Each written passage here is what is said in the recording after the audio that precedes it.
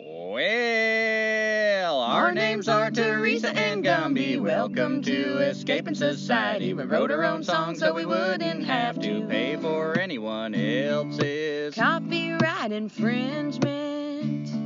And we live in a van and we eat from the trash, making this podcast hoping for cash. You better listen up, cause we probably won't last, cause we can't compete with nonsense. Hypnotizing nonsense.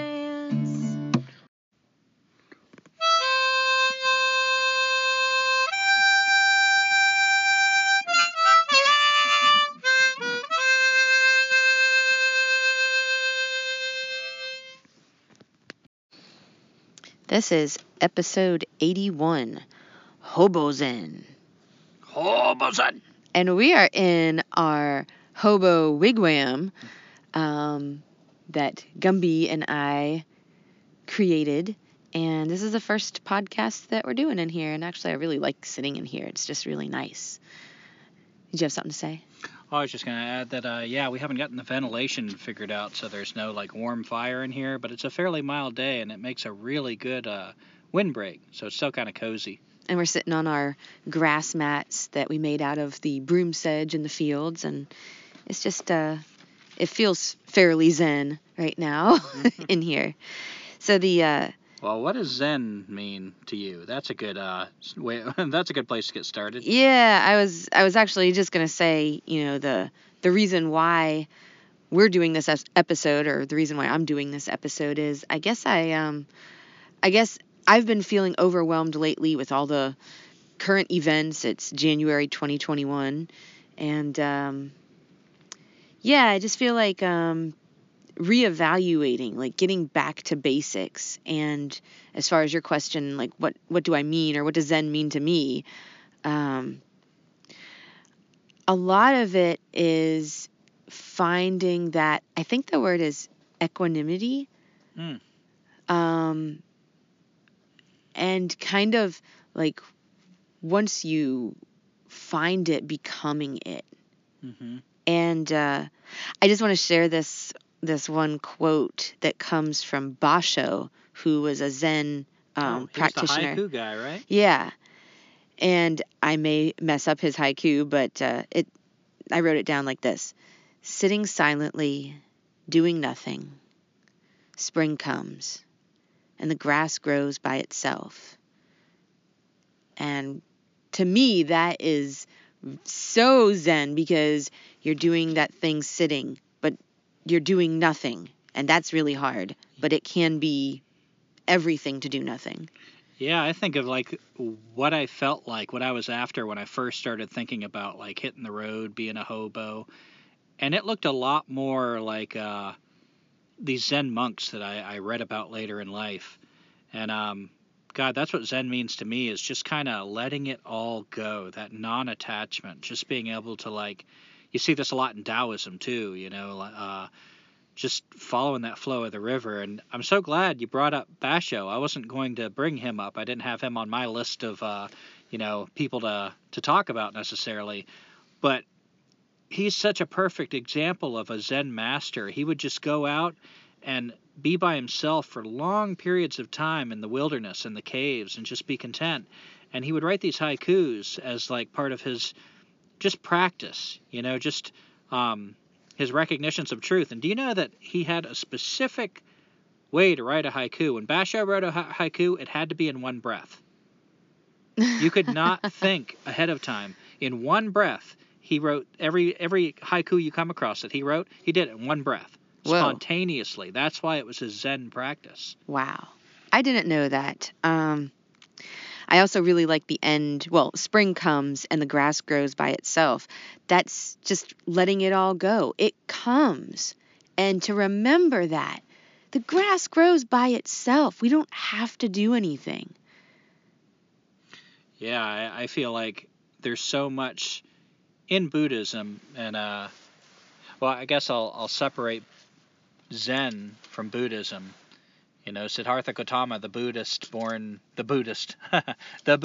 2,500 years ago, his teachings splintered into like 18 different schools almost as soon as he died. And of those 18 original schools, only one has survived, and that's known as Theravada Buddhism.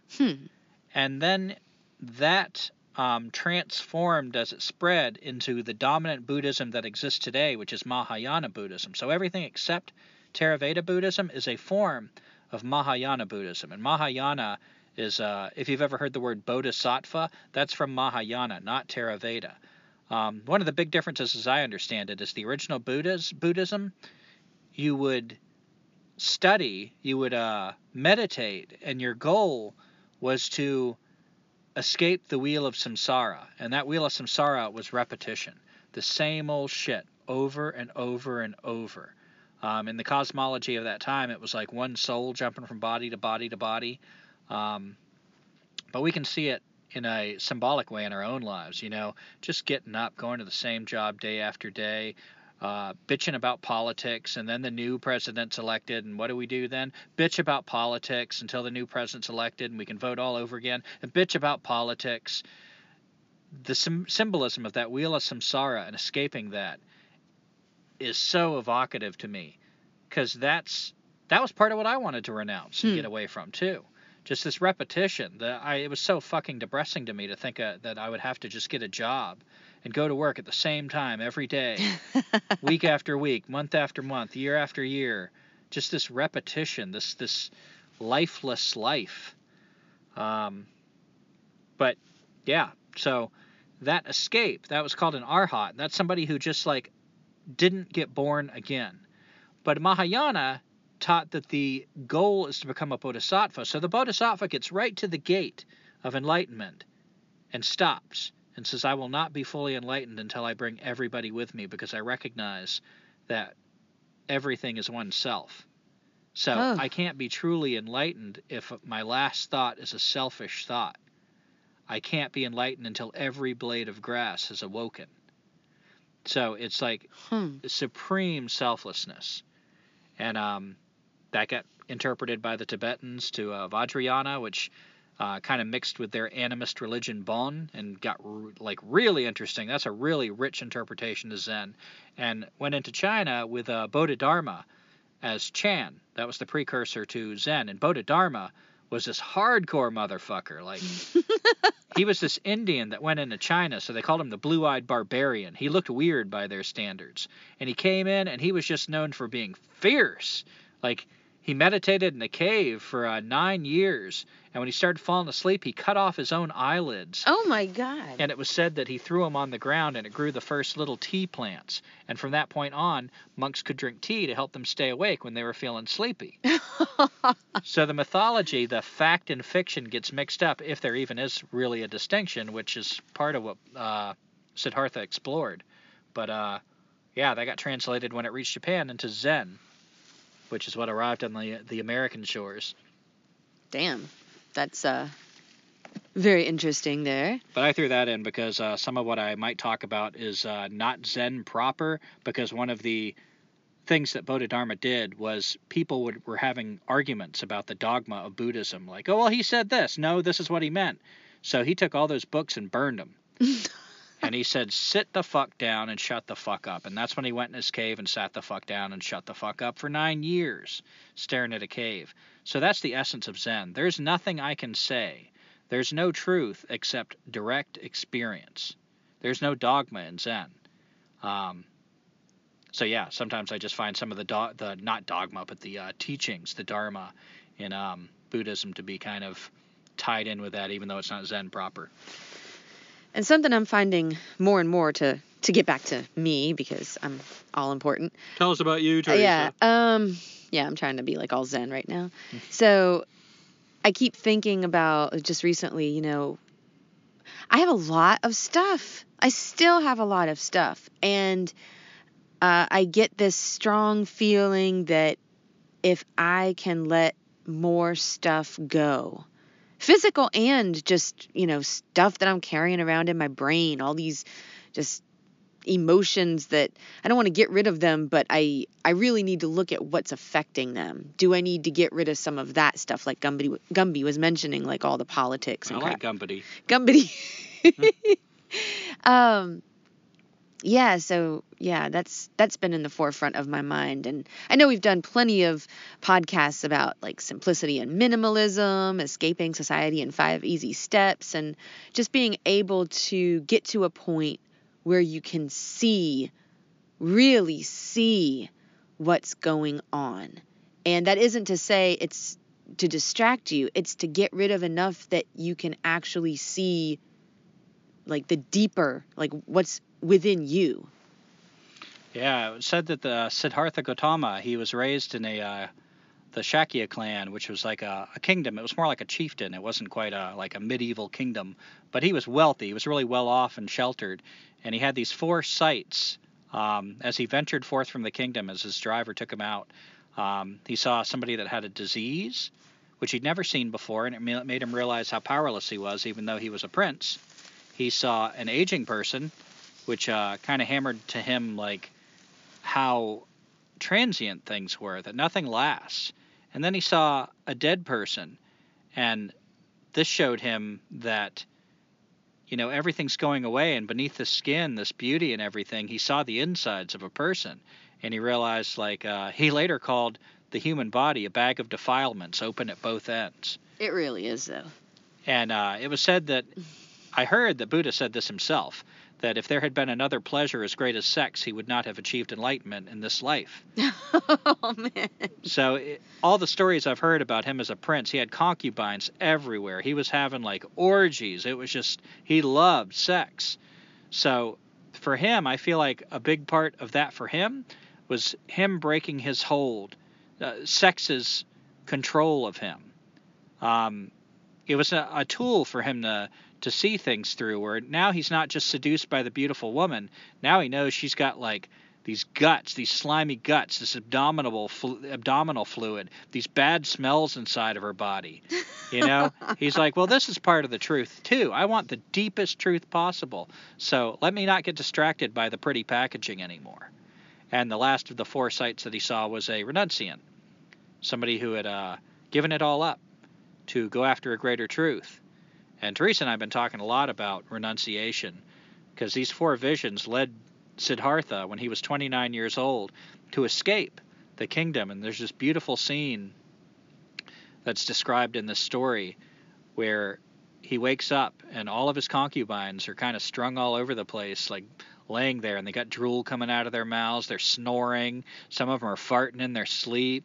It's just like suddenly, for the first time, he looks and he truly sees it. Like, oh, when people aren't trying to be something, when the masks are off, this is what we are.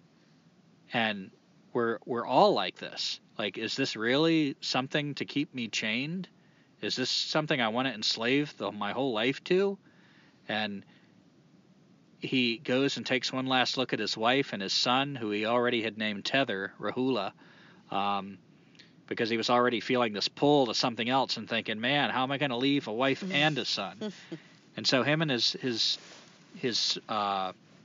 servant, I suppose, Shantaka, they leave the kingdom. And I love this, picturing the still night, and everybody's asleep except the Buddha and his companion. And to me, that's very evocative. Only the Buddha is awake. And so he renounces the kingdom and heads off into the woods, and he comes across this hunter and asks to borrow his sword and shaves his head, cuts off all of his hair. And that's become a tradition in Buddhism ever since. It's a symbol of, I don't care what you think of me.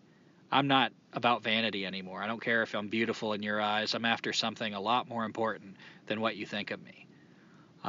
Trades clothes with the hunter, and that's the beginning of his life of renunciation, this pampered prince that had always known the finest of everything, now just having to go with nothing but a robe into the night all by himself and figure out where he's going to sleep, what he's going to eat, the whole thing. So, Teresa, I know you had some thoughts that you wanted to share on renunciation, like what that means to you.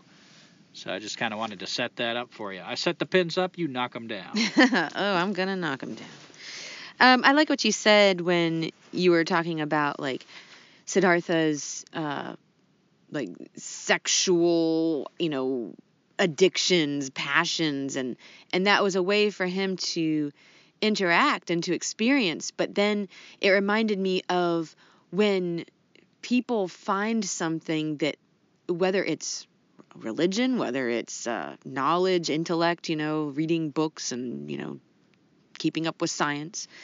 At some point, the tool, though, it gets in the way, or it's no longer a tool. It's more of a hindrance than a help. And so something that I've, also been thinking about, and I've said it before, is like, take the good, leave the rest, and know when to set that tool down. So what does that mean when it relates to our lives and escaping society? Yeah, I've heard that renunciation is different for every person, and I'm starting to realize more and more. I guess I've known it for a while, but it's lately with just, I don't know, this is when the winter starts feeling really long, and then this whole inauguration bullshit, and, this censorship, and just the way things are going. I realize how much physical stuff I've given up, and, there have been times when I just pretty much gave it all up. And I thought that made me a renunciant. I had renounced the world. I had renounced electricity. I had renounced, at times, even gas, not having gas, but gas-powered I wish vehicle. you would. I will never renounce gas. But now I'm realizing how much, I don't even know if I can classify it as mental, but internal baggage I'm carrying around. Mm-hmm. Getting involved and caught up in all these politics and, all that. I just feel it. I feel the weight, and it was heavier than my physical shit. The physical stuff, getting rid of that and renouncing it was easy compared to my habits, my perceptions, the way I view things, the things that come out of my mouth. God, that for me right now, if I'm going to, really try to follow the path of a renunciant, I got to start working on that a lot harder. Because I can't just put that in a big pile in a park and wait for other people to take it. Yeah, that's true. Yeah, I was thinking about, the stuff, when it's tangible physical items, sometimes that can even seem insurmountable. But when you look at all the messages that are being stuffed into our heads, that can really be tricky to unpack. And it's that same feeling I'm getting to when I, like Gumby said, left all my stuff at a city park. I think I just want to let it go. Like, there is no sorting it out. There is no, I don't know what I'm trying to say, but basically, if you sit down and try to sort things out, I feel like you're just going to get sucked back into maybe another form of it. So I'm thinking for myself, like, not that I want to be ignorant of what's going on in the world, but am I even ignorant right now of the world that's right in front of me? Yeah, a lot of people, like in kind of environmental groups lately, I run into this in a lot of books, like authors and philosophers that are really critical of civilization. And almost uniformly, I feel like I see a lot of people attack Buddhism, like, oh, the Buddhists. And I get why, because a lot of people are interpreting these teachings in a really pompous way, a way that, like, just creates kind of apathy, does not take responsibility, much less really try to do any good in the world. I'm just going to sit here and try to shine loving kindness out in the world. And I'm not saying loving kindness is not, in fact, an energy and doesn't count. But when you have somebody that's living in a big middle-class house, upper-class house, driving their vehicle and acting like the important thing is that they're not attached, and you know damn well they are, because if you steal their car, they're not going to be happy about it. Yeah, these Buddhists really give the Dharma a bad name, but that is not the Dharma. That's not the Buddha Dharma. That's not the Buddha's teachings. It's just badly interpreted, just like when you study Jesus.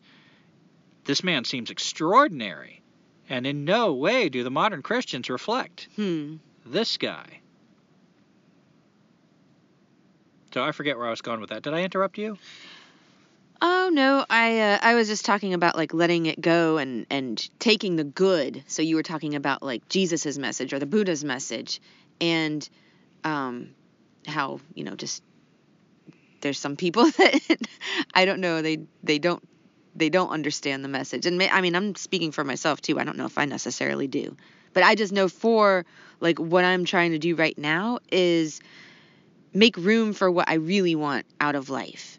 And for me, that's just a feeling of like unencumbrance, just having freedom to not worry for the morrow and to feel cared for. I don't really know about tribe, but to feel that I am cared for, whether it's by the trees or by the, birds or by the rain, or by my, fellow humans. Yeah, sorry. I was just going to say, and to do my best to be a good elder for future generations.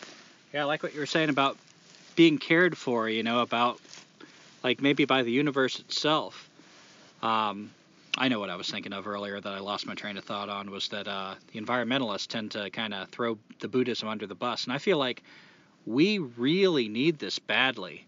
I feel like the first thing we have to do if we see that there's something wrong with society and we wonder what can we do is to see it. And there's so many things out there that help us with that right now. There's documentaries, there's podcasts, there's books, just so many things that help us question history, to help us see another picture other than what civilization has been showing us. But to me, there's two sides of that. And the other part is to see what's inside of us. For instance, I feel like I could sit down with Derek Jensen or Daniel Quinn or a lot of other people and say, we are insane. You're insane and I'm insane, because there's no way you can get brought up in a society that does what it does with our parents, with our teachers, reading those books, just inundated, indoctrinated in an insane culture and not be affected. And I feel like both of them would agree with me. I feel like they'd both say, yeah, like we're fucked up. But then if you listen to people talk, it's like they don't really own that. Then they they talk as if they were sane. They talk as if they completely believe they're making sense. They're rational, they're sane, and maybe other people are crazy. That's the part I feel like Buddhism can offer us, is that reflection, to really sit with ourselves, to really see what's going on inside of us. I've heard it called emotional intelligence.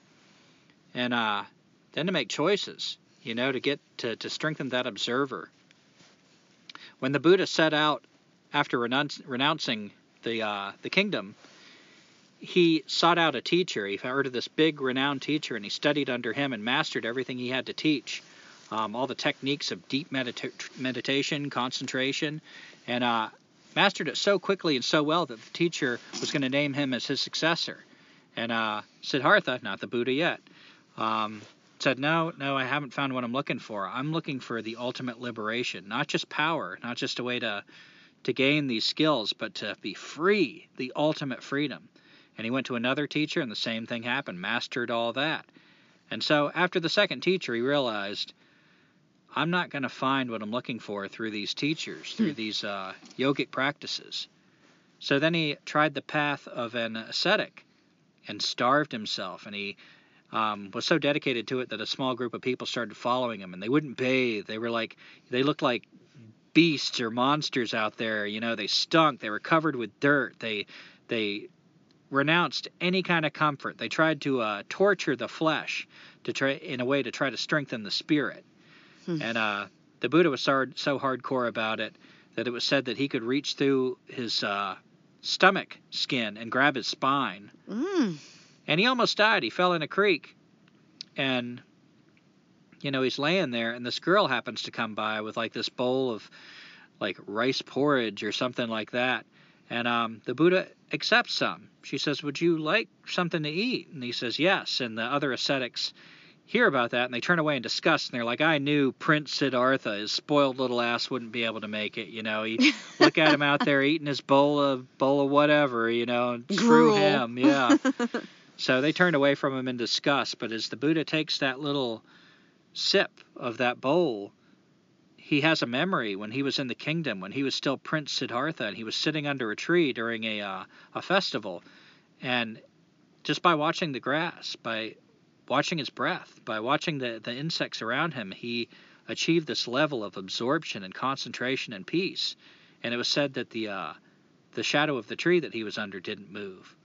So I'm thinking of you, Teresa, talking about like the universe caring for us. There's so much of that in the Buddhist story, from a tree reaching down to help hold his mother up when he's born, to this shadow, giving him a sign like something important's happening. And that was his first kind of window into the truth. I would say his first step towards true freedom, and that's what we call the middle way. He realized it was like tuning an instrument, that if you have too much, it's going to get in your way. If you have too little, that's going to get in your way.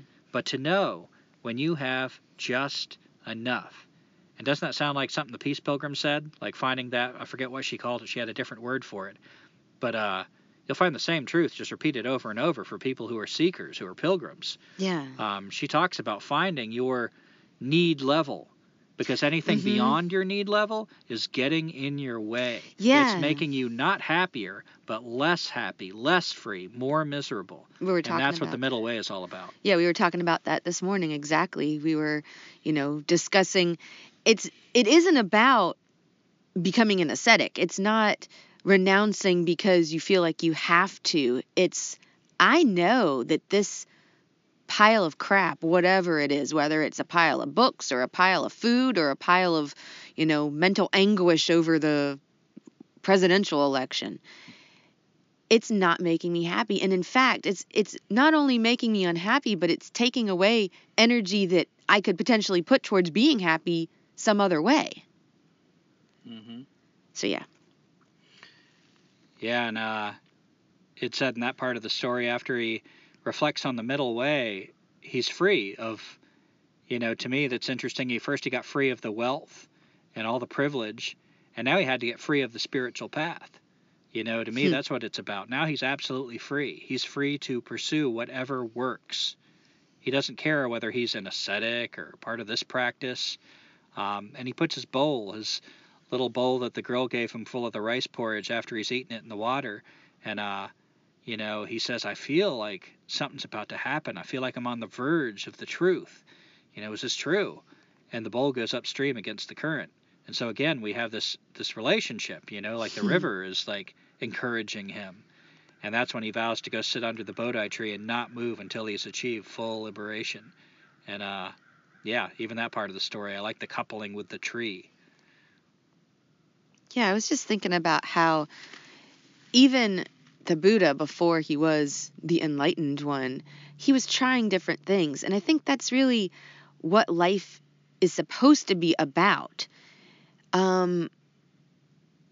Maybe it is going to work, 9 to 5. But like I said before, when is that tool getting in your way? When is it no longer useful? When you feel after 3 years or 10 years or 20 years at a job, like, man, this is really, I'm not doing anything anymore. I don't even feel alive. That's when you set it down. What do you think? Like, you're just going to magically get those years back at the end of your life? Like, this is what life is about. Yeah, that was a significant part of the Buddha's story, I feel like, is that he did experience that. He had all these concubines. He was having orgies and sex and, everything he wanted. So it wasn't through never having it. It was through having it and then choosing something else. So I feel like if you're like, maybe you're young, you haven't had a lot of sex, and you kind of feel like you haven't sown your wild oats, go, explore that. Explore what you need to, because it's in the exploration that you find what's empty, what actually satisfies, and what becomes what Buddhists call a preta, or a hungry ghost, this thing that can never be satiated. I learned about the hungry ghost mainly when I was smoking crack. They even called it chasing a ghost, which I find significant now. But you'd smoke that first crack rock, and it was so good. But inevitably, it goes away a lot quicker than you want it to. And so you spend all your money getting more and more crack, and you're chasing a ghost. You're chasing that first high, and you never get it back. That, to me, was like, oh, this is the hungry ghost. Hunger, hunger, hunger. It can't be satisfied. And it's when those people that are addicts, they never set down that tool.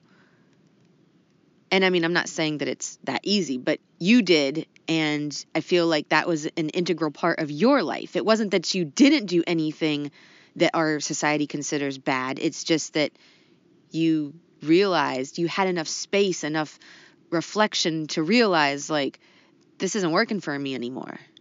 Yeah, and it's not just the crackheads, it's like any of these people going to work It's or... the financial, investor people on Wall Street, too. Yeah, how many people still use electricity in their houses when they know damn well, like they consider themselves environmentalists? Ooh, man, you and just they took know it all what the way costs. there. I mean, yeah, we're all guilty. I mean, we're in the van, and we know we don't need it. We've been hitchhiking. Yeah. All of us have our crack rock. And we like to villainize the crack rock because it makes the rest of us feel like that's like Scarface. Like, that's the bad guy. I'm not the bad guy because I don't smoke crack. But we all have that thing. And explore it. I feel like that's one of the things that happened when we encountered indigenous cultures. They had no idea what civilization was, so they were curious. Anybody would be curious. We are Prince Siddhartha. We've experienced civilization. We've had our curiosity appeased. We know what's here.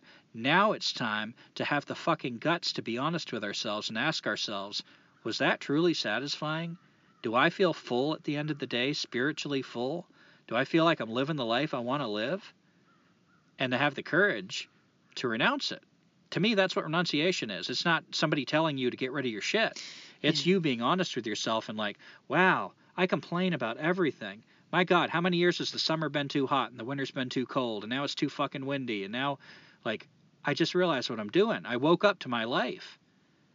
And now it's time to let that shit go. I got to renounce that. It's whatever you need to renounce, and it's different for everybody. I would now like to interject a short story that I'm going to tell probably really terribly. Woohoo! Yay! I first heard this in a recording from Osho. Take the good, leave the rest. And I believe it was about just some guy that was in India and he was sitting under a tree. I've heard this story also called something like The Fisherman and the Businessman. So I'm going to try to not butcher this too terribly. But basically, there was this guy and he was kind of lazily, resting under the shade of a tree. It was a hot summer day in India. And this guy passes him and he's on his way to a construction site. They're building something and he asks the guy hey, I see you're here every day and, I just wanted to let you know, if you wanted work, we've got work. And the guy that's, under the tree, lifts his hat up and he's like, well, why would I want to work? And he's like, well, you could, come and make some money. And the guy's like, well, why would I want to make money? And the guy's like, well, so you could buy things. And he's like, well, why would I want to buy things? To make you happy and feel like, your life is full of things that you want. And he's like, oh, my life is already full of things I want. So thank you very much. I think I'll just lay right here under the tree. I just, I've heard that story before. And at first it sounds, I've always interpreted it this way. The way I heard it was, and it's the same story, a guy's on an island and some rich guy kind of says, you can work for us. And, he goes through all the benefits and finally gets to the part where, well, what do I get to do with all this money? You can go on a vacation. And then he describes him doing on the island exactly what he's already doing. And I always thought, that's so stupid. Why would the guy go and do all that to wind up where he started? But I just now, it's funny you were reading that because I just glanced at my notes and I saw this quote by Dogen. And here's a different interpretation of that I've never had before. This is a quote by Dogen, who is this really well-known Buddhist master. And I like a lot of what he wrote, but here's one. Before one studies Zen, mountains are mountains and waters are waters. After a first glimpse into the truth of Zen, mountains are no longer mountains. And waters are no longer waters. After enlightenment, mountains are once again mountains, and waters once again waters. Mm-hmm. Now, when you first hear that, you're like, well, what the fuck was the point of it? So you can see what you saw before, and then the ultimate truth is, but it's the journey. So I wonder if it wouldn't be wise for that guy on the island to have taken that journey, and then to come back to the island, and maybe the island is something new to him now. He would enjoy it more. Maybe. I mean, it's I don't know if I can compare him joining the corporate world as studying Zen. So there's kind of a difference. But Yeah, there's something cyclical about this truth that Zen describes that I've always really enjoyed. It's like you can sit on the grass and look at the clouds and think they're pretty, and then you can spend this whole long pilgrimage, where you realize nothing is what it seems. In Buddhism, they talk about the 3 marks of existence. And they say that everything exists in this phenomenological world. Anything you can encounter is going to have these 3 traits. 1, dukkha. And dukkha is interpreted often as suffering, but it's a bad interpretation. What dukkha is more of an image of a wobbly wheel on a chariot. Like, whir, whir, whir, whir, whir, whir, whir. It means something's wrong. Something's not quite in harmony. Something is off. Suffering is part of that, but suffering can seem like a strong word. So, in other words, anything you encounter, it will lead to suffering. Think of your favorite food. Now think of eating it, a ton of it every day. Think of your favorite person. Now think of living in a van with them and seeing them like every minute of every day. Fuck you, Gumby. Just as an example. So, I called you my favorite person. Aww. So, it's pointing out that nothing brings lasting satisfaction. Think of your favorite video game. Now imagine being chained to it and you can't do anything else. Every waking moment is spent playing that video game. Mm-hmm. Another thing that it's said that everything has as an attribute is anicca, which is change. It's all changing. There's no such thing as nouns. We try to see the world in terms of nouns, but it's all changing. Everything is becoming something else. So you go home to your wife. Your wife has new thoughts. Her thoughts have changed. Her body is changing. Your body is changing. Your desires are changing. Your relationship is changing. And you suffer because you don't want things to change. You don't expect things to change. But everything is like sand slipping through your grass. You bought that beautiful car, and now somebody opened their door and there's a dent in it. Now it's starting to break down. Now that car that was such a fucking giddy high days ago is a burden. It's causing you anxiety. Now you got to protect that car. And Jesus Christ, am I going to be able to afford to work on it? Everything has that. And the last thing is anatta, which means no self. Nothing is what it seems. And I love that. Like, I always think of Thich Nhat Hanh's example where no self elements. He always gives the example of a piece of paper. If I know what to look for in a piece of paper, I can see the tree that made the paper. I can see the sun that fed the tree. I can see all the inventors that it took to make the process to develop this paper. I can see the people that fed those inventors. I can see farmers in this piece of paper. I can see everything in the universe in this piece of paper except the one thing I'm taught that it is, which is an isolated thing that I'm calling a piece of paper. If I remove all the things that aren't pieces of paper, like I can't say the sun is a piece of paper, I can't say the farmer is a piece of paper, if I take all of the non-paper elements away from this piece of paper, it's an empty table. There's no piece of paper. There's no self. So it's kind of it questions the whole idea of an eternal soul. It says you don't have one. You are a process. There's no you. And that's the fundamental lie that we get stuck with, is this attachment to a self that doesn't exist. Yeah.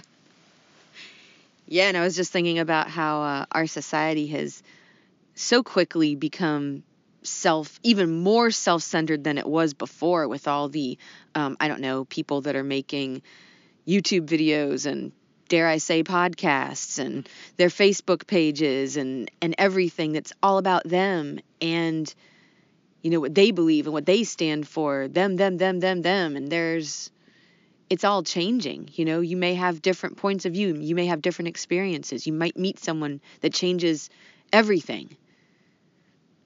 And that's quickly becoming few and far between experiences in life, because we're all just kind of in our own safe little bubble. Yeah, making ourselves vulnerable to that and trusting that process is so important.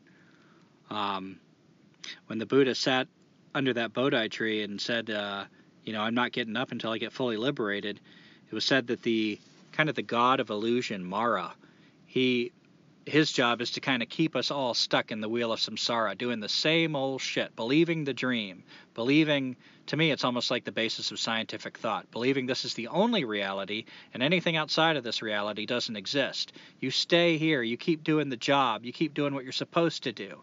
It kind of keeps us all enslaved. So Mara was threatened by this growing, this verging enlightenment that the Buddha was about to have. So the first thing he did, knowing that the Buddha liked sex, was to send his 3 beautiful daughters. And the daughters came and tried to seduce Siddhartha, but Siddhartha had long ago seen through that. He had seen that bag of defilements open at both ends. I mean, just imagine, I picture this like bladder with like 2 tubes sticking out of it. You know, that's what a human body basically was to the Buddha. But interestingly, he embraced the paradox, because in other times he talks about how sacred your body is. Mm-hmm. It is the means of achieving awakening. You couldn't achieve this without your body, to treat it like really preciously. So they were both true, but one thing it wasn't was this object, this thing to be grasped. So the temptation didn't work for the Buddha. He was no longer tempted by things like that. The second thing that Mara did was to send all the armies of hell after the Buddha. Fireballs, ugly, evil demons, all charging at him. A horrific scene. And the Buddha was unmoved by fear. So the Buddha just sat there, and whenever things came into his perception, like what was fireballs and arrows would turn into flower petals and gentle breezes. Oh, man.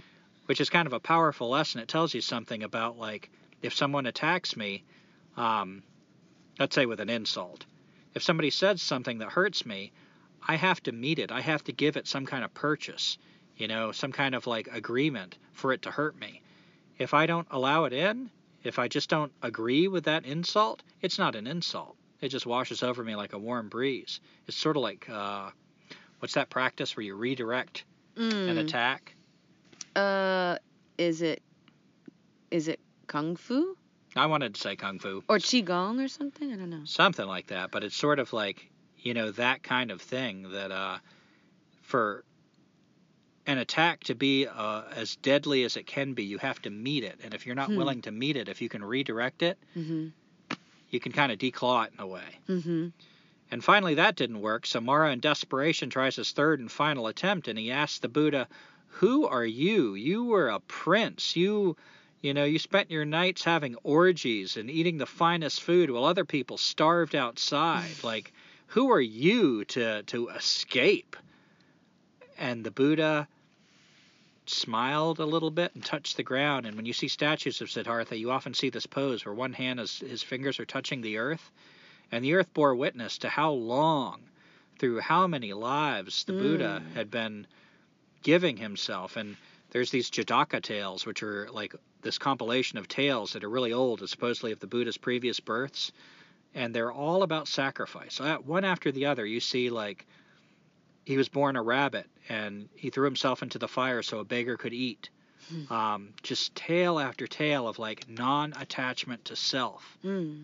So, let's say you were with that rabbit, you were another animal, you might just be like, the rabbit's fucking crazy now, like, she's dead, she's gone. What was the point of that? But the rabbit understood a greater sense of self. This body was going away anyway. I wasn't going to keep it.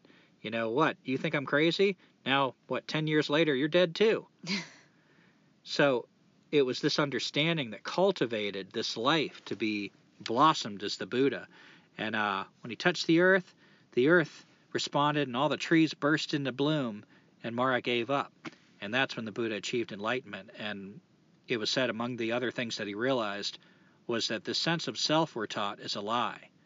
That later he was to say, I alone am. And what he means by that is there's only one life.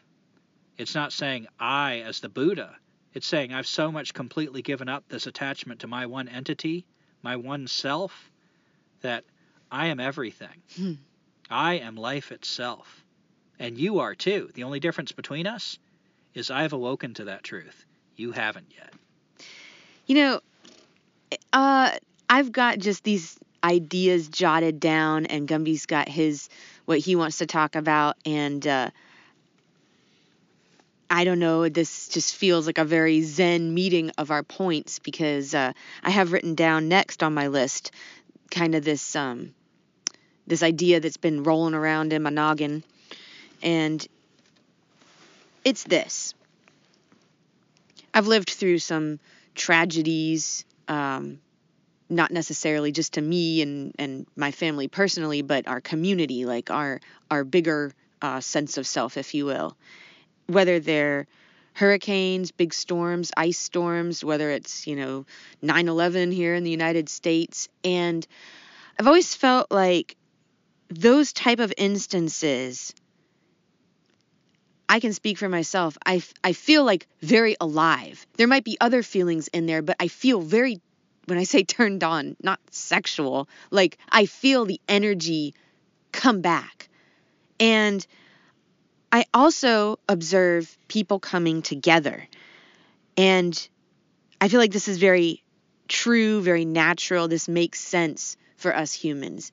We are supposed to be like, when I say, I don't want to say like in danger, but we're supposed to be like experiencing life. And life isn't always this like sheltered, home in the suburbs or whatever. So what I'm getting at is that feeling where I feel alive, I think other people do too, after a tragedy, after something big. What if we decided right now to choose that? And what does that look like? So when I say tragedy, this isn't a tragedy. This is a choice of renouncing the electricity, renouncing the car, renouncing the home that you may live in right now, like a regular looking house. What if we made that choice, like a positive choice? Because we can, and we would be acting selflessly so that future generations would have a better planet, a better chance of living on this planet. Yeah, and I think that's one of the powerful things that the Buddha Dharma has to offer us, is that different understanding of self. Because if I just think it's just me and I stop at my skin, it's kind of hard to give up shit, especially for idealism. Mm-hmm. I don't know if I'm right. I don't know if I'll plunge myself into a living hell. I don't know if I'll waste my life. I don't even have kids. Yeah, I'm just scared. And I'm already scared of that shit, because, like, even if I keep my job and do supposedly the safer thing, all those same fears persist. We did a take 2 on this episode. Was it this episode I talked about the 4 visions? Yeah. Yeah. So we still have, those are the fundamental fears, and we still have them. You're scared of getting sick. That's the first thing people always say when we talk about what we're doing. What do you do if you get sick? What about health care? Yeah. We're still prone to disease. And what that's about is not the disease itself. It's the powerlessness. It's the fear of it. Yeah, even with all the science. Oh, science cured polio is what people like to say. Mm-hmm. Well, look at all the other things that have been introduced because of the way we live. Disease is still with us. And if the Buddhists are right, it always will be. It's part of the price we pay for being alive. It's a reminder that we are powerless. We still fear old age. Look how much we fight it. Our bodies are supposed to wear out. None of us, it's so rare to see someone who does it gently. Oh, remember that movie we just watched the other night, Elizabeth is Missing? Yeah. We get our skin creams, we get our Botox, we dye our hair, we try to work out at the gym until we get hurt, and then we have some kind of serious injury because we thought we were 20 when we're getting to be 40 and 50. We still are scared of old age and death. My God. We're probably more scared of death than they were in the Buddha's time. We embalm bodies and hide them away in concrete vaults so we don't have to look at them. We still have no idea what happens when that heart stops beating. And we do everything, no matter how much destruction we have to cause to try to fight death, as if it's an enemy, as if it's the most horrible thing that could happen. To cling to life with every ounce of your being. And I just find that extraordinary that those are the 3 visions. And let's not forget the renunciant. still in our culture, again, more so than the Buddhist culture, who somewhat embraced seekers and pilgrims, these people, we don't see people represented like that in our culture. And usually, if someone tries to do that, our culture, in 100 different ways, in 100 different commercials, and 100 different TV shows, tries to denounce these people as nuts. At best, maybe lovable quacks, but not people on a true path. And these 4 visions that motivated the Buddha's renunciation, I feel like they're still here. If you're alive, they're going to be with you. And I find that extraordinary. The Buddha, he achieved his enlightenment underneath the Bodhi tree, and it was said that he sat there and remembered all of his former lives. And to me, you don't need to believe in reincarnation, because the Buddha himself renounced the idea of reincarnation, because he said, what can be reincarnated? There's no self. That was a big way that he parted with the existing religion of his time, is they're saying your soul jumps from body to body to body. And the Buddha says there's no self. There is something that continues. There is a greater life, but there's nothing permanent. It's one of the 3 marks of existence. Nothing is permanent, including this wispy idea of a soul. And wow, when I thought about those 3 marks of existence, and I think about those 3 sights, that motivated him, I still feel like those are the things everybody's scared of that keeps them from renouncing, and that's exactly what they need to start renouncing. Surrender. You are powerless. When that disease comes, it's coming. If it doesn't get you, something else will. And if you don't catch a disease, your body is going away, and you're going to die.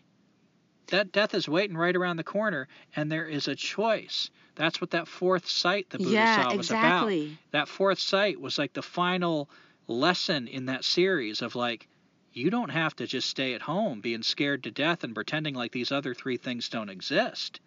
You can choose to go after something bigger. And I'm being serious. I am saying what if, but I'm saying, why don't we do this?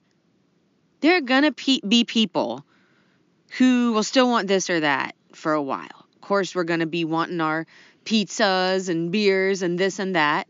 And maybe you get them. But I feel like we'd be able to let that go.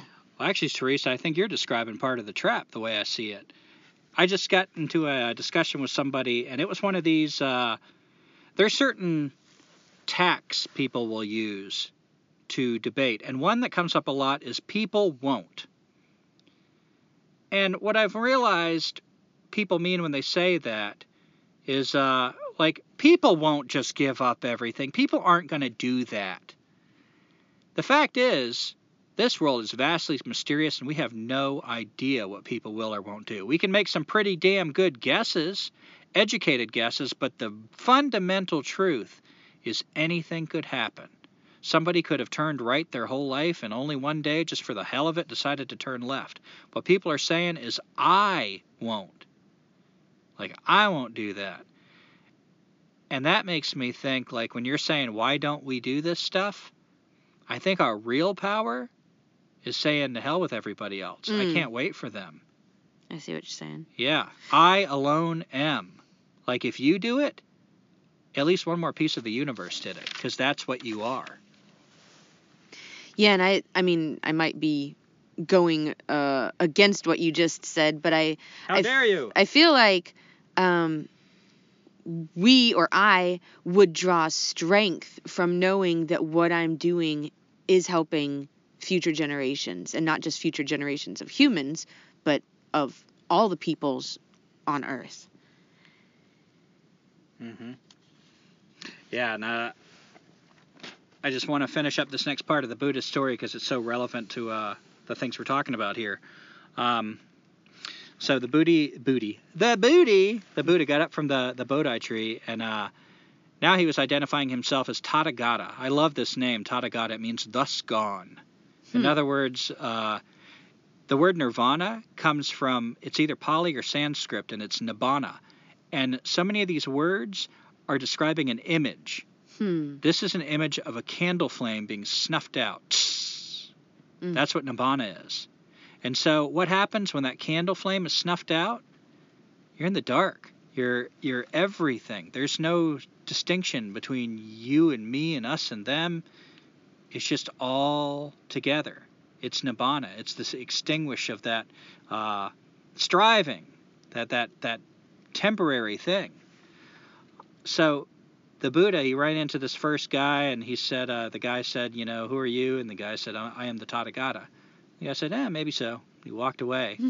And I love that part of the story. It kind of shows that the Buddha wasn't like glowing or anything like that. Like if you weren't looking for this wakefulness, this enlightenment, you could miss it. And when he comes to the, well, actually I was going to talk about the Four Noble Truths, but our time is kind of short. So if you want to continue with what you were saying, that's going to take a while, come to think of it. Maybe I'll come back to that. Well, I was just going to finish up. What I had was just what this could possibly look like. To take it, to personally do this. We've had episodes, how slight a shelter. We've talked about different ways that shelter could look. Of course, including living in a minivan for a while. Of course, again, like I said, those are tools. Even living in a wigwam style structure is a tool. Having more outdoor time and less indoors and less electricity, less plumbing, less stuff. So that's what I think shelter would look like. And it would take some adjustment, but I mean, I think it's totally doable, at least for myself. Water. We had an episode on water. We bathe in creeks. We talk about washing our body, our clothes, etc., with no soap. We use fire to heat the water, and we use the wind and the sun to dry everything. We collect cloud juice from the rain to drink. And this takes adapting. We're definitely accepting hot showers for right now in the cold of winter. But at the beginning of winter, we were thinking that we could adapt and take our dips in the creek each day. And I applaud us for doing as much as we did. And yeah, go ahead. I applaud us for doing what we've done, but I also like that whole idea of renunciation. I mean, we struggle. I'm not sure some days how much better off we are than anybody else. I don't know that, that's one of the things I'm questioning more and more is like, one of the things they warn you about in Buddhism is anger. They say, the Buddha said anger is like drinking poison and expecting the other person to get sick. There's so much outrage and anger in myself, in people in resistance movements. What good is it doing? Seems like it's just wearing us down. I feel like I'm starting to wonder, are we on the completely wrong track here? So yeah, I'm kind of wondering, like, it's good to simplify like the things you're describing, but I feel like the bulk of it, I'm not sure we're getting any closer to it than much anybody else. In a renunciation. I can see where you're coming from with that. I feel like, it's definitely challenging to live in this way. But I feel like each time there's a challenge that you live through, it makes you stronger, smarter, and more grateful. I mean, you even talk about going out on your houseless retreats and doing the survival overnights and how precious it is. Like we were talking about this morning, what if you just had a piece of garbage, a piece of litter from the woods that you could collect some water in? And what if you were able to make a fire? Well, that's true, but I think the difference that I'm describing is it's the contrast, I think, that makes things precious. So I feel like, say you do the things Teresa's describing. You catch rainwater to drink, you bathe in streams. For a while, that's going to be tremendously beneficial. But you got to find some practice after that. For instance, we've been doing it about 2 years. I feel like we get about as much enlightenment from that at this point as other people do from their hot showers and flush toilets.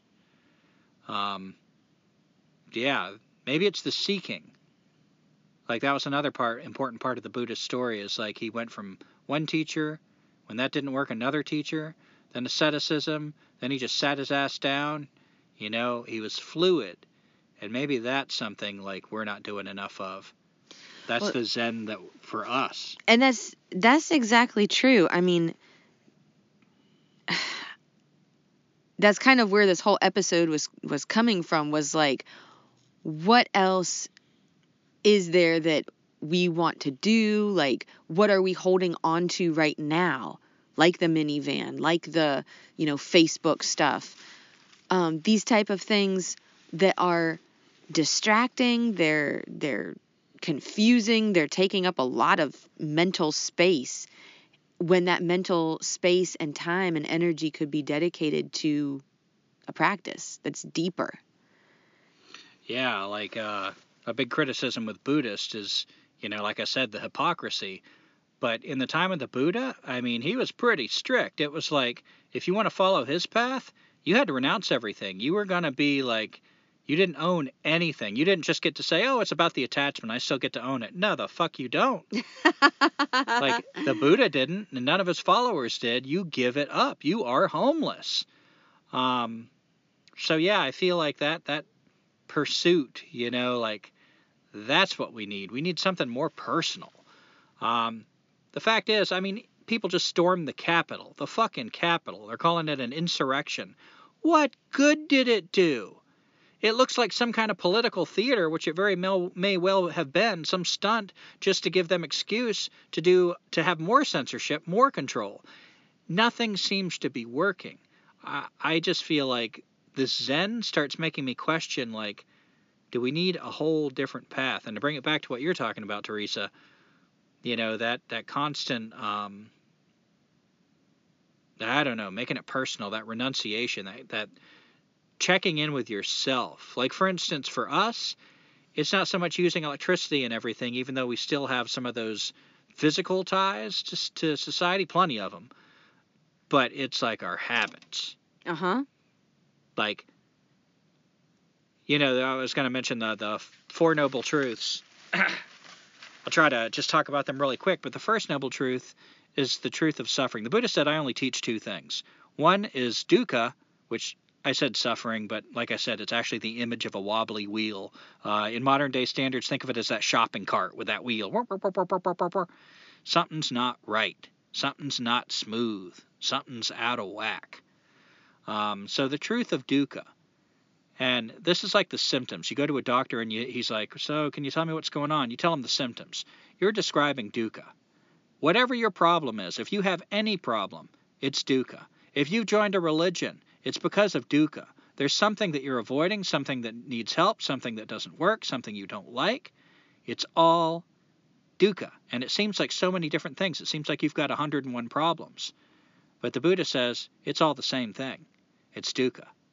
And he says when you're alive, you're going to have to be subject to disease, old age, and death. It's the price you pay for a mortal body, for this existence. Everything else you do to yourself. He calls it the second arrow. The first arrow is the arrow of life. The second arrow is just, what we do to ourselves by complaining. The second noble truth is the cause of dukkha. And this is like the diagnosis. So the doctor says, okay, so you've got a sniffle, sore throat, fever, body pains. You have the flu. You have a flu virus. That's the diagnosis. So it's the cause of dukkha. And the Buddha says the cause of dukkha, he calls it tanha.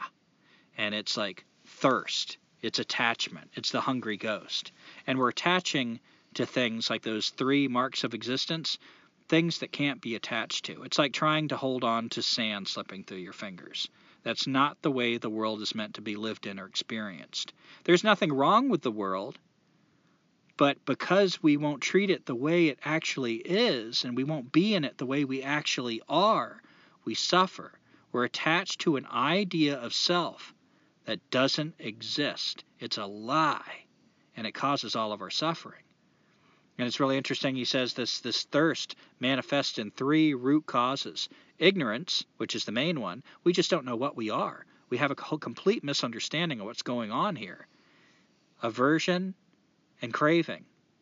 And when you think about Mara trying to entice the Buddha away from enlightenment underneath the Bodhi tree, those three ways he did it were: one, his daughters, craving; two, the armies of hell, aversion; In other words, if things would just stop, if we could just get rid of that president, I'd be happy. If you would just shut up, I'd be happy. If it would just warm up, I'd be happy.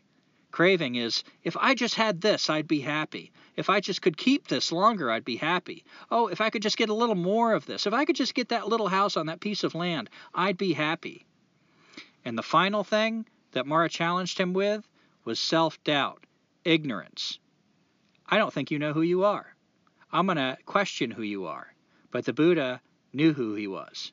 And he touched the earth, and the earth knew who he was. And so that was dispelled. But that ignorance, we don't know what we are. So that's the cause, this attachment to self. And the third noble truth is the cessation of dukkha. So, all right, you got the flu. Is there any hope for you? Is that a death sentence? Is that just something you're stuck with until you die? And this is where I had the hardest time figuring out what the hell the third noble truth was. Everything else has got neat little lists and everything. This one doesn't. Not that I found. And because I had to look so hard, it's become my favorite noble truth. And it is where the Buddha basically says it's the prognosis, and he says it's good. No, this is actually curable. The prognosis is good. And you are not what you think you are. If you are this thing you're attaching to, yeah, you're pretty fucked. That's going away. It's going to get old. It's going to die. A disease could hit it at any moment. But that's only what you're attached to. What you truly are is everything. You think you're a wave, but you're a part of the ocean. There's nowhere to go. There's nothing. You're everything. You are the universe itself. Where could you possibly go? What do you have to be scared of? You are the bear that may eat you. You're that when the bear shits you out, you're the shit, you're the soil, you're the bear, you're the sun. You are just the universe ebbing and flowing into itself like water. It's beautiful. There's nothing to be scared of. And this has enabled the courage of the Buddha. I love this noble truth.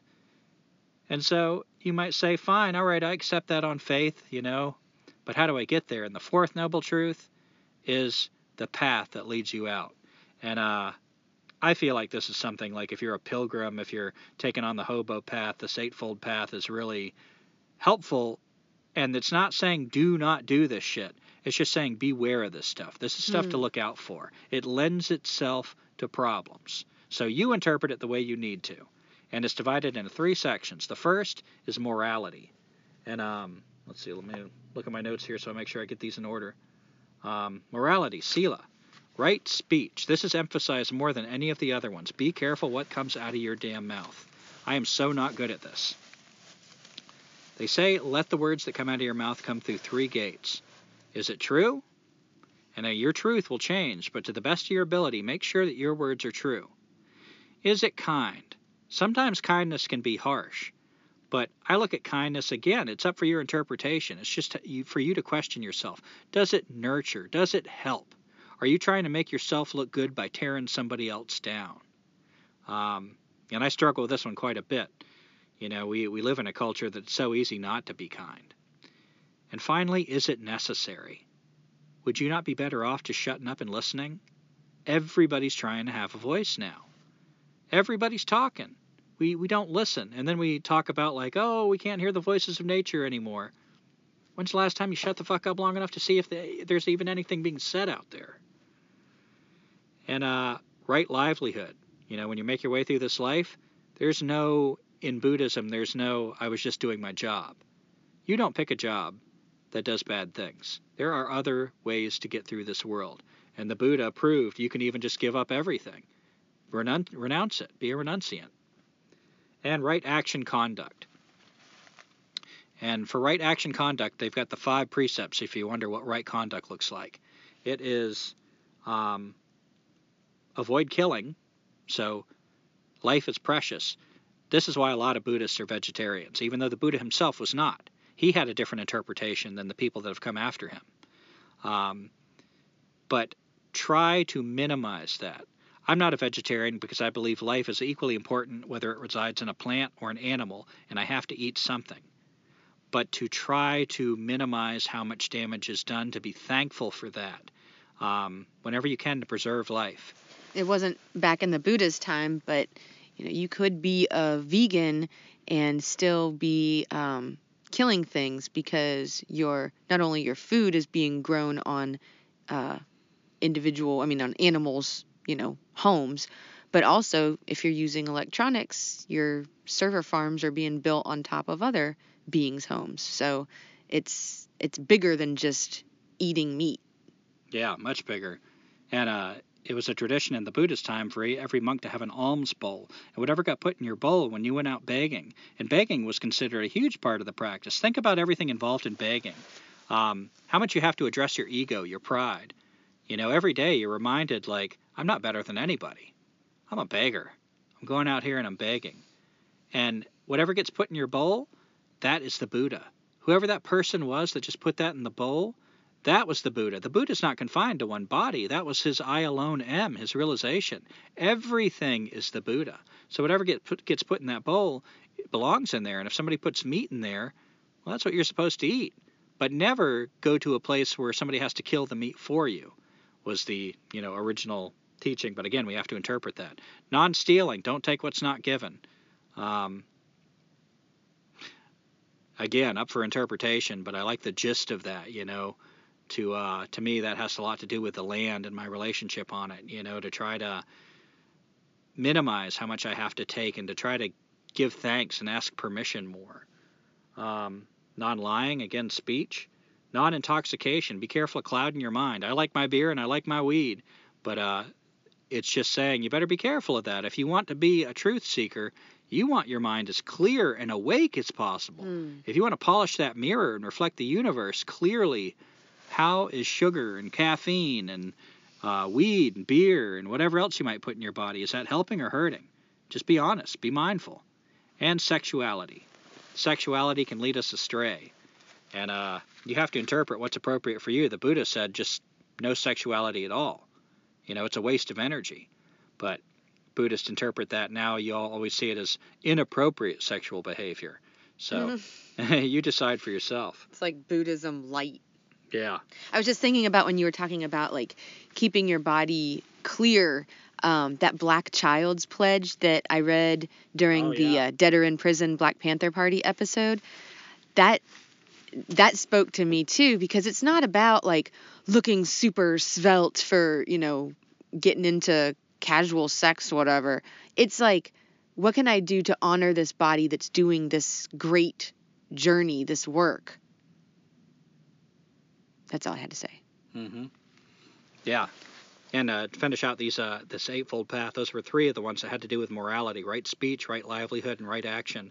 And then the next three have to do with meditation, samadhi, and that's right effort. So I've meditated with people before, and a lot of people give up and they say, I can't do it, I can't meditate. Like, anybody can meditate. I don't think you understand what meditation is. It's these three elements: right effort. And the Buddha, he would say that this life is precious. Everything is on fire. The world is on fire. Your eyes are on fire. Your body's on fire. He's saying, like, there's this urgency. Time is short. It's all going away. Act. Put your effort into where you want it. If you want to achieve a liberation and to wake the fuck up, you don't just get there by accident. You don't get there by reading a couple books and then going and taking a break and playing a video game. The more effort you put in, the more you get back. And so the Buddha's saying, like, it takes effort to sit down, to not talk. It takes effort to do that every day. Right effort. What would you say to someone, though, who, like, really, really, at least they think they love the comforts, the video games, the intoxicating beverages? Like, I mean, that person may or may not be listening to our podcast, but they also may or may not have considered, going down this path. And they are like, yeah, but I kind of really like playing video games. Well, I mean, as you can tell, I'm really inspired by this stuff, and I was drinking a beer right now. I don't think it should be like, oh, I can't benefit at all from this stuff if I don't go 100%.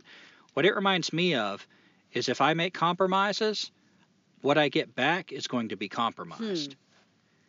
So I got to question where I'm putting my energy. To me, these aren't commandments. These aren't like thou shalt not. It's more like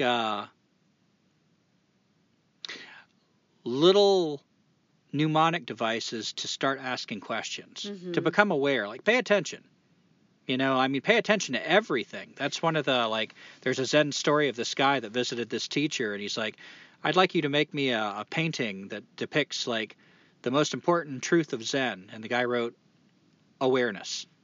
And the guy said, that's it? Can you add anything to it? And the guy wrote, awareness. The guy's like, come on, there's got to be more. And the guy wrote in bigger letters, awareness. He's like, this is the heart of everything. Wake the fuck up. Start paying attention to your life. Don't worry about the future. The future doesn't exist. Quit dwelling on the past. That's gone right now. And that's what sitting down is all about. Because when you sit down, you'll see memories come up. But you're working on recognizing them for what they are. And man, when you start recognizing them, like, oh, this is a memory. Oh, this is a memory. Oh, I'm worried about the future. You start practicing identifying this shit. You realize how little of your time is spent right here. It's alarming. Even when you think like, oh, I just noticed a flower, you immediately go into this other thing about another flower you saw, or what you're going to do with this flower, or maybe we should plant the vegetables this spring. You barely spend a moment just with that flower without polluting the moment. So that's what the sitting down is about. And so I'd say to that person that likes video games and everything, if any of this speaks to you, explore it. And if you're not ready to completely give it up, fine. But just try to realize what's happening. How's that helping your path? Maybe you want a path that involves video games. There's nothing wrong with that. There's no thou shalt not. You're not going to hell for it. If it's helping you wake up and you can be honest with yourself, that's another thing the Buddha said is if you try what I teach and it doesn't work, don't do it. But we've got that right effort, and that was a good segue, Teresa, to the next one, right mindfulness, awareness, presence. Whatever you're doing, know you're doing it. That's one of the things you're practicing when you sit down. When people say, I can't meditate, they're saying like, oh, I thought I was going to like imagine I was on a cloud or whatever. No, maybe if that's what happened, know it.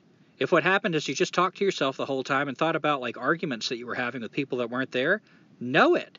Neither one is better than the other. Both of them, if you're paying attention, is meditation. Yeah, you can't be attached to that perfect, feeling of bliss that you may have maybe one time if you're lucky. Yeah, sometimes I get into what I call the zone, and I feel so good. I feel that expansive, oceanic sense of self. But most of the times I meditate, I don't feel that. And I don't have the expectation like, oh, I'm going to get it. That's not what it's about. That's why it's a practice. I'm practicing observing. I'm not practicing feeling good. That's the equanimity you mentioned earlier. Sometimes I feel bad. Sometimes I feel good. But if I sit down and observe it, I start realizing more and more these things aren't so different. One is not to be run from and the other pursued, craving and aversion. It's all kind of the same universe. They're different waves on the same ocean. The things I want to run from and the things I want to run to. And finally, right concentration. And this is basically training your mind. There's all these stories of like the ox, the wild ox, your mind being compared to an ox that's gotten loose. But the way you train your mind is focusing on your breath. And I love that. It's so simple. If you're alive, I don't care if you're black or white or old or handicapped or anything, you're breathing. And what a beautiful thing that you can just practice even if you're asthmatic, even if it's raspy, even if it's sporadic, even if it doesn't come out even. It's not a matter of breathing any certain way. It's not how you breathe. It's paying attention, practicing. No, all right, my mind wandered again. Sit. Look at that breath. Notice when you exhale. Notice when you inhale. Notice if there's a little pause between exhale and inhale. Over and over. It's a beautiful focal point. It could be anything, really. But the breath is just so easily accessible. And that's what the Buddha taught, is like, use your breath. This is probably a little off topic, but I really liked the other day when you asked me, like, can you hear that sound that's behind all the other sounds? Or you said something like that, and it really just... It not only was a device to kind of clear my mind, like make me stop everything for a moment, but then it really was like, wow, there is a sound behind all of this. Like behind all those thoughts, behind all those distractions, behind all of those, worldly ties and addictions. There's something else going on. Yeah, I've been feeling really unsettled in my life lately, and feeling like, man, all these things that felt like the right path so recently, I don't know, something's not serving me anymore. And it's not a feeling like, I definitely am not feeling like I want to go and get employment and get health care and, wage job or anything. But something's missing from what I'm doing, and I think it's what I'm describing, what I just described. I'm not meditating anymore. Meditating, when you're not doing it, can seem like such an arbitrary thing, like, oh, you could go do a yoga, just like, oh, you meditate, how nice. But we forget what it is, that it's not some arbitrary thing like, oh, I need to have a fancy Eastern name for it and everything. You're sitting down and you're shutting up and you're watching. That is powerful. It's so simple. It's so human. You don't need a religion for it. And when I don't do that, I start feeling the difference. I start getting carried away in my thoughts. I start thinking my thoughts are me. I start forgetting about that other, what I'm calling an oceanic self, that absolute reality, because I get so involved in the relative reality. And the relative reality, those are the waves, and it's a rough fucking place. It's a scary place. It's a stressful place. And if you're not careful, if you're not doing some kind of practice to smooth that shit out a little bit, you become ineffective. You're just burning yourself out for nothing. For nothing. You're not waking up. I hear a lot of people throw around like, oh, people like us, that have woken up. We haven't fucking woken up. And you ain't woke? Yeah, this whole woke culture. Give me a fucking break. Like, we have cheapened the idea of being awake greatly. It should be a grandiose thing, a big, like, awake. People aren't shouting with cardboard signs when they're awake. People are doing what needs to be done. And I think that's another thing kind of gets Buddhism villainized with the environmental crowd, as they feel like, if you're a Buddhist, you're just going to sit there and stare at your belly button and not do anything. But I'd say there's this guy, I can't remember his name. It sounded like Duck. But during Vietnam, quite a few Buddhists, talk about a protest. You're out there like occupying some land. They went right to the Capitol, set themselves on fire, got in a meditation pose, and sat there and burned to death right in the middle of town. Talk about a protest. So just because you're a Buddhist doesn't mean you're apathetic or you're just a tool of the state. You can find your way, maybe more effectively than ever, to do something. And I feel like the most important thing we can do, that we have the most power over, is simplifying. And to me, that's an intrinsic part of Buddhism. And fuck you Americans for taking that part out of it. These middle class and upper class motherfuckers that think they can keep all their shit and still call themselves Buddhist. That disgusts me. But that's not Buddhism. And finally, just to finish up this Eightfold Path, wisdom, Pana. That was the last section. And the two aspects of wisdom are right thought or right intention or right resolve. It's said those three different ways. That means, what are you aiming towards? You can put all that effort in, but to what? What do you want? So if it's liberation, having that right intention, that right commitment, that right resolve, like, I want it. I'm going to get it. That was the Buddha when he sat under the Bodhi tree and said, I'm not getting up until I achieve liberation. It's the courage of the lion. It's fucking all about having big, hairy lion balls. And we can all have those big, hairy lion balls. Right thought, right intention. That's part of wisdom. Knowing where you're going. And right view and understanding. To me, this is a beautiful part of wisdom. It's understanding what you are and what you aren't. It's the waves versus the ocean. It's the broken glass sin, realizing that everything in your life is going away. So every morning you wake up and your car hasn't broken down, celebrate your car. Because like, it's going away. That it's its destiny. And every day that like you wake up and your friend's there with you, that relationship isn't going to last forever. Celebrate your friends. Celebrate your dog. That's broken glass sin. It reminds us that the glass, its destiny is to break one day. It's going to break. You're lucky to have every day with it. And also the Zen cooking. This universe is full. It's the belief, the faith that like everything we need is right here if we know how to look for it. And man, when you're a wilderness survival, a hobo, a scavenger, you get to see that a lot. You start putting shit together. It's amazing what you just start pulling out of the woods right when you need it. Yeah, during the pandemic for the past almost year now, I've been buying food because the dumpsters have been a little sparse. I believe that food pantries are picking up a lot of the food and distributing it to a lot of people. And what I find myself getting into the habit of doing is every time we go into town, I kind of I stock up. And what it leads to is a lot of I don't know, apprehension, like a lot of like anxiety around what am I going to make today? I don't know. Maybe I should have, oh, this is going bad. Oh, what am I going to do about, oh, I already have some more of this and we already had that yesterday.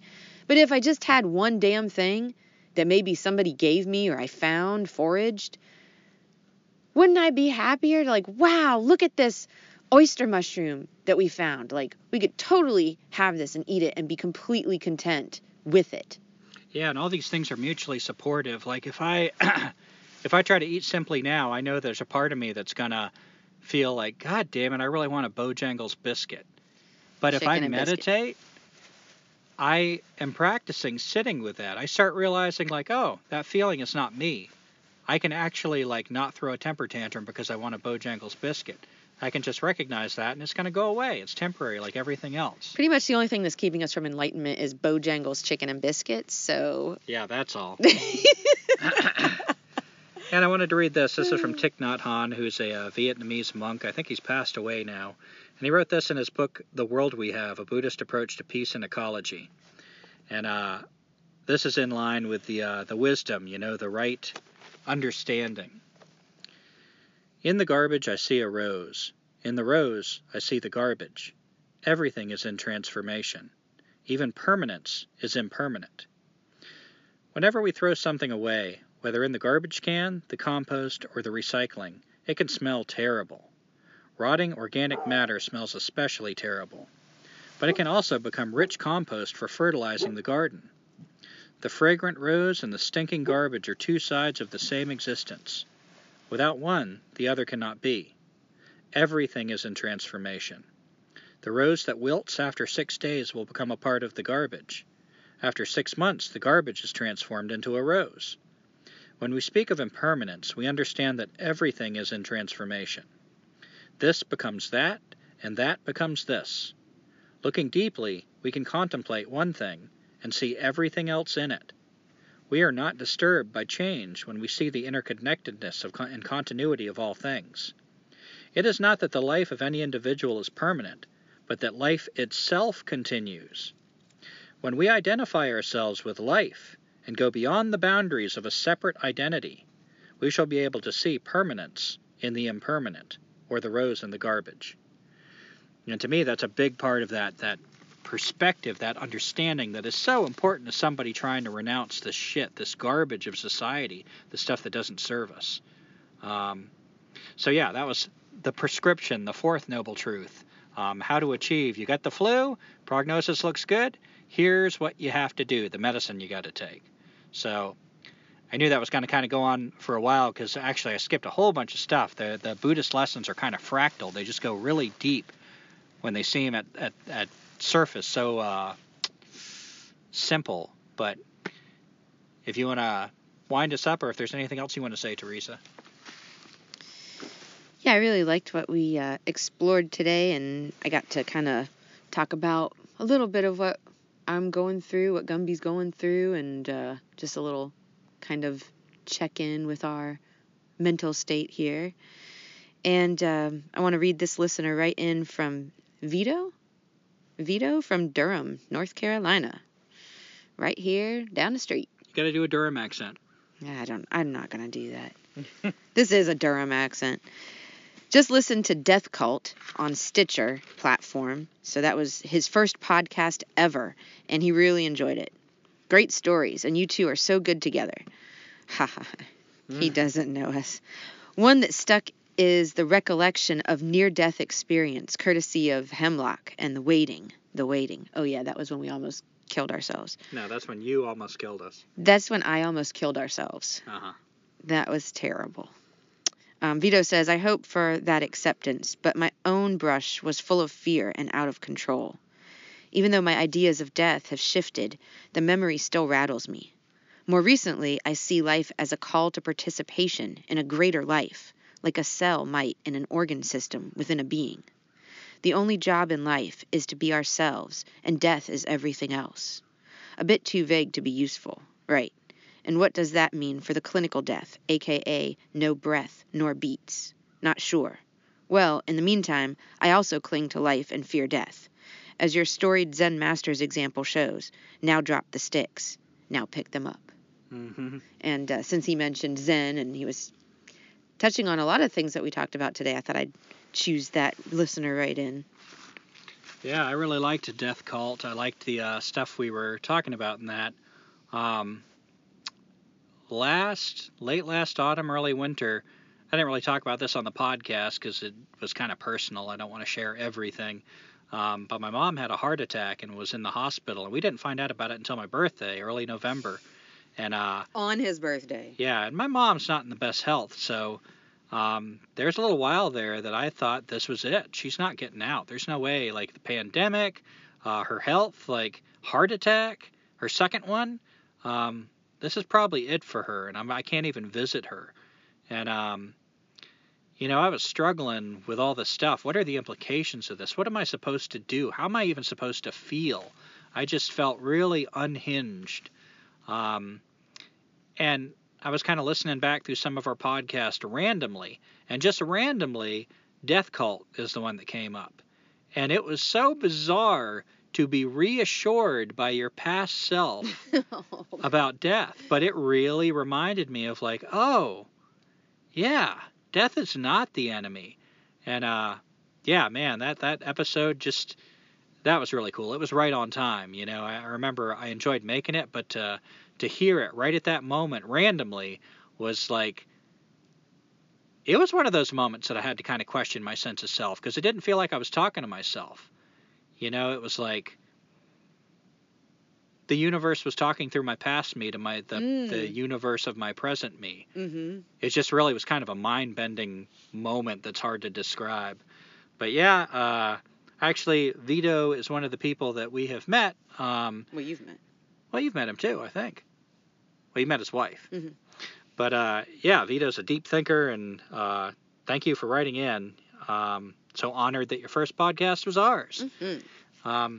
There's no place to go but up. So, God. Yeah, and God, there's so much to say about Zen, and yet there's nothing to say about Zen.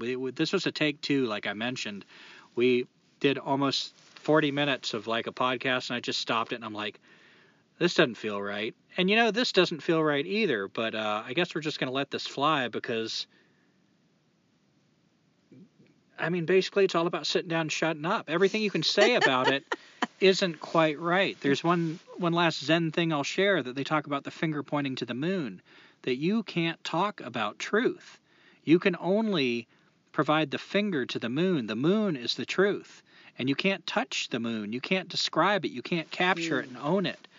The best you can do is help lead somebody there, but they have to get there themselves. So not that we could lead someone there. We're trying to find our way ourselves. But yeah, of all the things to try to talk about, I was super excited about this one, and it has been very challenging to try to do it justice, because these ideas, and there's so many other, the Buddha liked lists, and there's so many other powerful lists that just blew my mind, and I still carry with me and think about, that we couldn't get to, but maybe some other time, and I invite you to just sit the hell down and shut the hell up. Try it. Watch yourself. Yeah, it'd be kind of a boring podcast if we just did that for an hour, but maybe sometime. Oh, we should have done that. That would have been so fucking zen. That would have been totally zen. Maybe next time. But until then, you can check us out for the time being on our Facebook page. Hopefully it won't be taken down. Escaping Society. Censorship is getting really bad, so I'm kind of thinking, we say in our theme song, you better listen up because we probably won't last. I think we're probably not going to last. So, yeah, I got a feeling like censorship is about to come down like an iron curtain on this country. We're already getting hit with it a little bit, like with Facebook memes and stuff. But, yeah, just wanted to throw that in there. Like this Facebook stuff and these resources might not be around that much longer. Yeah, we have our website, which, again, temporary. Everything's impermanent, changing. But yeah, our website, escapingsociety.weebly, B as in Basho, nobody knows how to spell that, .com. And on our website, you can find the contact form to reach out to us, and we'd love to hear from you. You can also look up our YouTube videos, or actually it's on our Escaping Society website, a button up there. And we have a donate button. Like we always say, we're in the process of escaping society, and yeah. So there's our alms bowl on the website. Anything else you have to say? There's so much, but You're I'll just say no. Okay. Well, thanks for listening, everybody. Talk to you next time. Oh, society sucks and we don't need it. It's killing your kids, so why do you feed it? They'll tell you to stay, but you don't need to heed it. You can give them the finger. There's no time to linger. So, thank you for listening to our song. It's not very good and it went kinda long. Don't care if you like it, 'cause we'll be gone over that next horizon. 'Cause we ain't got no address.